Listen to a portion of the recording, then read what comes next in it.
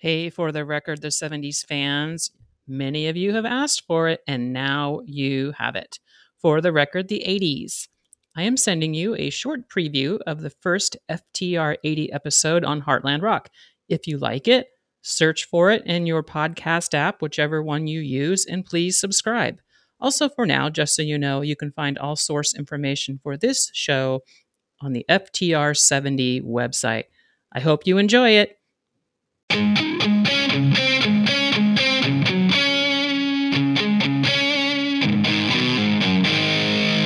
Hello, and welcome to For the Record, the 80s. This is the place where we take a deep dive into the intersection of the music, politics, and culture of the 1980s. This is Amy, your host for this one-woman, one-mic show. In today's episode, we will examine Heartland Rock. Is it really a thing? Yes. And the political and cultural environment of the 1980s that gave this subgenre of rock life. But first, thank you for joining me in this inaugural episode of For the Record, the 80s. I've had many fans and supporters of For the Record, the 70s ask for this. So, what are we doing here? Well, this is going to be kind of like those ABC after-school specials that we Gen Xers recall. These will be special episodes that delve into some topics of the 1980s, not on a regular rotation, like For the Record, the 70s, but dropping into your podcast feed from time to time as a special event. So, if you like what you hear today, know that simply listening and then sharing the podcast with someone else that you think might like it is a great way to offer support. You can also give the podcast a good rating on your podcast app, which helps others find the show. I always appreciate hearing from you, everyone who has taken the time to write to me and or offer financial support on Patreon has been so kind. It truly is motivational. You can contact me about this episode or anything related to the 80s at ftr80.com if you are so inclined. So let's get started. John Mellencamp said to his biographer, Paul Reese, about being labeled the voice of the Heartland. They didn't hang it on Bob Seger, at least not that I know of, and he writes about the same shit as me. It was never true. First of all, the Heartland is very conservative in the United States. Indiana is a red state, and you're looking at the most liberal motherfucker you know. If I was the voice of the Heartland, my songs would have been vastly different. The American Heartland is easy to define. It's 12 states or so in the Midwest. A lot of rural areas, a few cities, Chicago being the largest, and a whole lot of small towns. As Mellencamp said, there are many conservatives, although there also are some liberal areas near colleges and in the cities.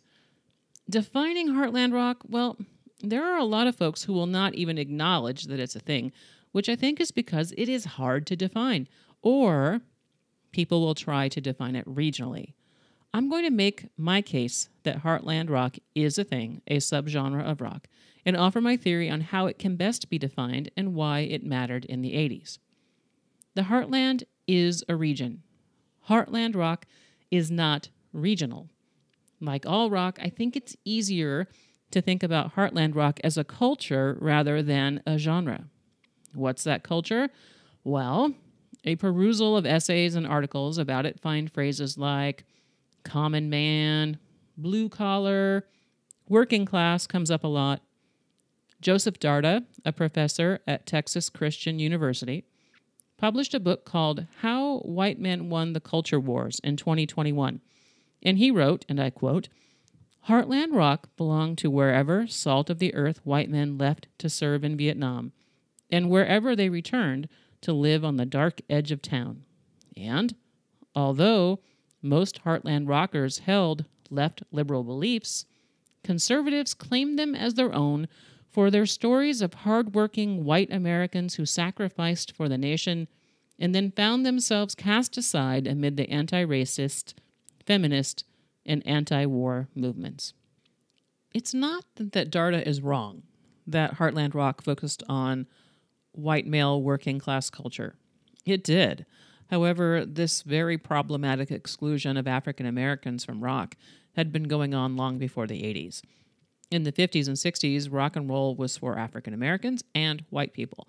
But when R&B and rock became separate and distinct genres, R&B was deemed black, rock became white. And of course, rock bands of the 60s and early 70s borrowed very liberally from the blues.